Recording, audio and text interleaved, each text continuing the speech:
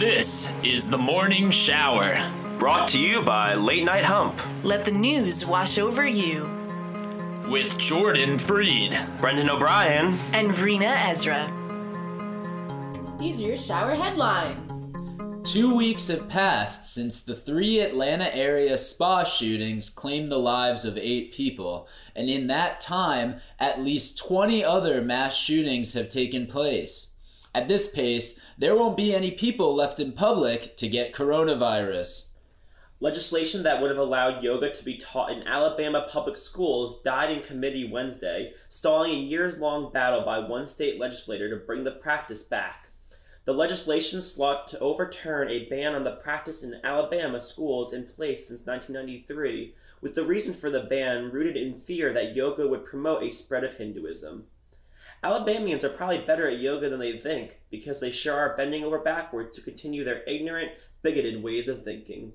Gwyneth Paltrow gave fans a look at her guide to everyday skincare and wellness in a video for Vogue. She said she doesn't slather on sunscreen, but instead likes to put some on her nose, cheeks, and a bit of her upper lip and chin. She applies it like a highlighter. People took to social media to denounce her advice, saying, quote, "That's literally not how it works. It goes on the entire face, neck, and back of hands," end quote. They think it's a bad message and dangerous since you can get really bad sun damage or skin cancer if your face is not entirely covered with SPF and protected against the harmful rays of the sun. Now, I normally roast on Gwyneth, but guys, I finally figured it out. Gwyneth is a lizard person. A former Oklahoma police officer was found guilty Wednesday in the death of his police chief while they attended a law enforcement conference in Pensacola, Florida in 2019. I just don't know what we're gonna do about these police. They just keep killing each other. Enough of this cop-on-cop crime! A worker in North Lincolnshire was caught sitting on a gravestone to have a smoke during a cigarette break.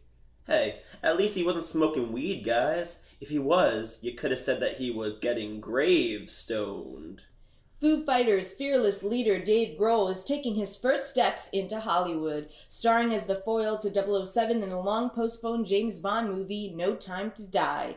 Dave Grohl's character will be the musical sidekick to Rami Malek's Lucifer Safin. Rumors are surging through fan forums that the Foo Fighters will record their mega hit Learn to Fly as Learn to Spy for the 25th movie celebrations. I was decently excited for this movie, but now I'm super pumped for Pussy Galore. President Biden said on Wednesday that he would strongly support Major League Baseball moving its All-Star game from Atlanta after the executive director of the Players Union said he was open to discussing such a move after Georgia Republicans passed a law last week to restrict voting access in the state. Major League Baseball and Joe Biden think voting should be like it is for the All-Star game. Vote early and often. NBA superstar Kevin Durant has been accused of using homophobic and misogynistic slurs in private messages with Michael Rapaport after the U.S. actor and comedian shared them on social media.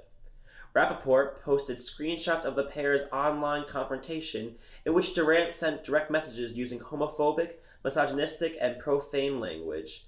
Forget Space Jam, it sounds like Durant is gearing up for his own film titled Gay Bash.